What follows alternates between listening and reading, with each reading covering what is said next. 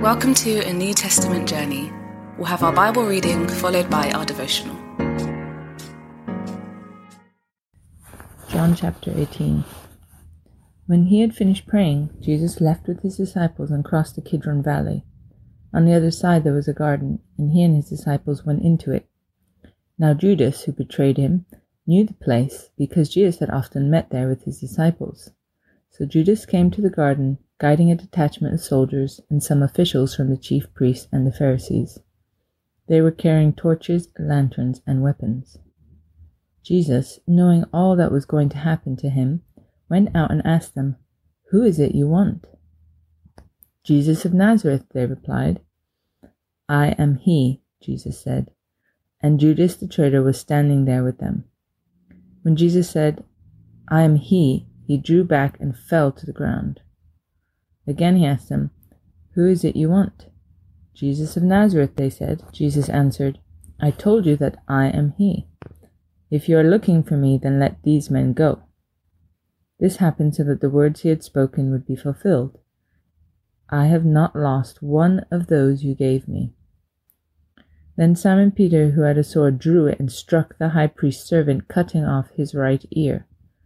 The servant's name was Malchus. Jesus commanded Peter, "Put your sword away.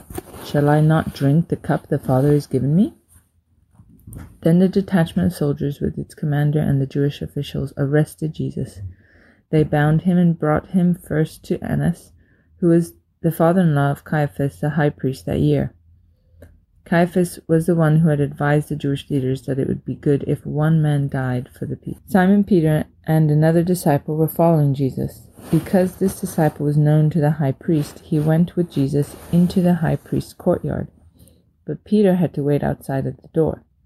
The other disciple, who was known to the high priest, came back, spoke to the servant girl on duty there, and brought Peter in. "You aren't one of this man's disciples too, are you?" she asked Peter. He replied, "I am not." It was cold, and the servants and officials stood around a fire they had made to keep warm. Peter also was standing with them, warming himself. Meanwhile, the high priest questioned Jesus about his disciples and his teaching. "I have spoken openly to the world," Jesus replied. "I always taught in synagogues or at the temple, where all the Jews come together. I said nothing in secret. Why question me? Ask those who heard me. Surely they know what I said." When Jesus said this, one of the officials nearby slapped him in the face. "Is this the way you answer the high priest?" he demanded. "If I said something wrong," Jesus replied, "testify as to what is wrong. But if I spoke the truth, why did you strike me?" Then Annas sent him bound to Caiaphas the high priest.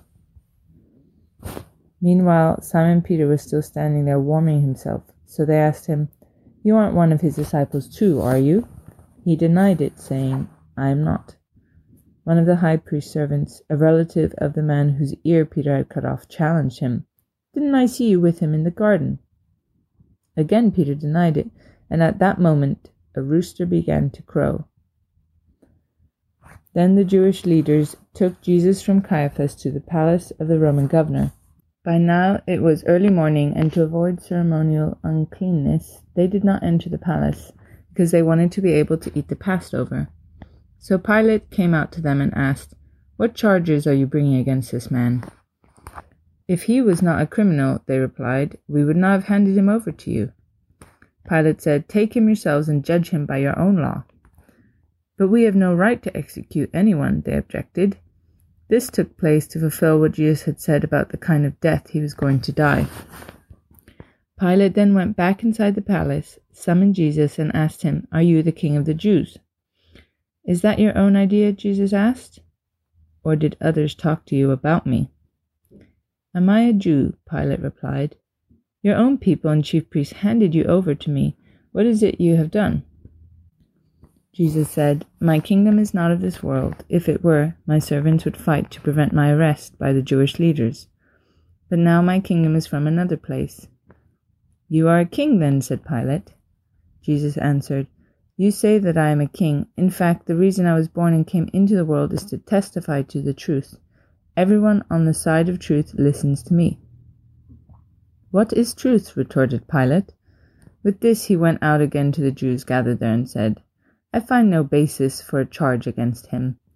But it is your custom for me to release to you one prisoner at the time of the Passover. Do you want me to release the king of the Jews?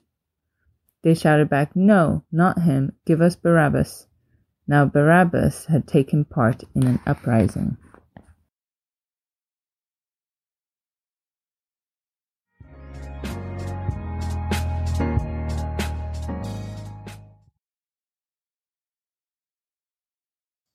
We have it laid out here plainly.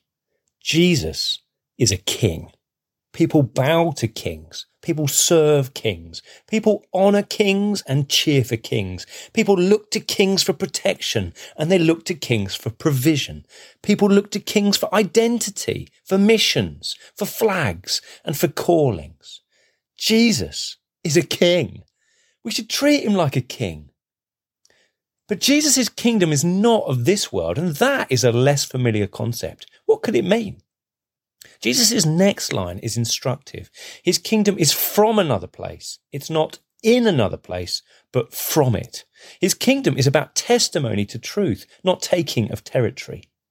Jesus' kingdom is about faithfulness and fruitful witness to the life of heaven, to lived truth. That is what is going to be arriving on that coming day.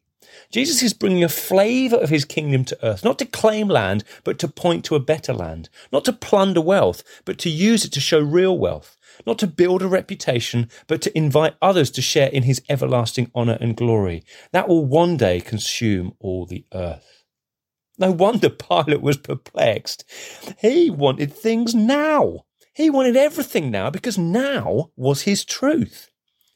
And so we see that Jesus' kingdom is about one thing only in this time. It's about people. Jesus came to raise the dead, to bring true light to enlighten every man, woman and child. He calls us as his subjects to share his passions and his method. As exiles in this age, we are to bow and to serve, to testify to the lived truth that is coming from another place. The Christendom project, with its associated crusades and culture wars, is ill-conceived. It acts like the kingdom, or the millennium, or whatever other word people want to use, can be established now by people by force. But Jesus' kingdom is not of the world, and it is his kingdom to be established, not ours. If we're to be good subjects, we will follow the ways of our King who's going to come. Our task right now is to be faithful witnesses to our kingdom and his kingdom. We gain resources to give them away. We give the best we have, not to build our reputations, but to salvage the reputation of others. And we worship. Oh boy, do we worship as living worshippers. We put on display the lived truth of the kingdom from another place, that others may discover the better life for themselves. This understanding of kingdom, this mission of the kingdom from another place, led Jesus to the place of the skull. Where is this understanding of kingdom going to lead us? Here's a question for reflection. How could your life reflect more the beauty and glory of the kingdom from above?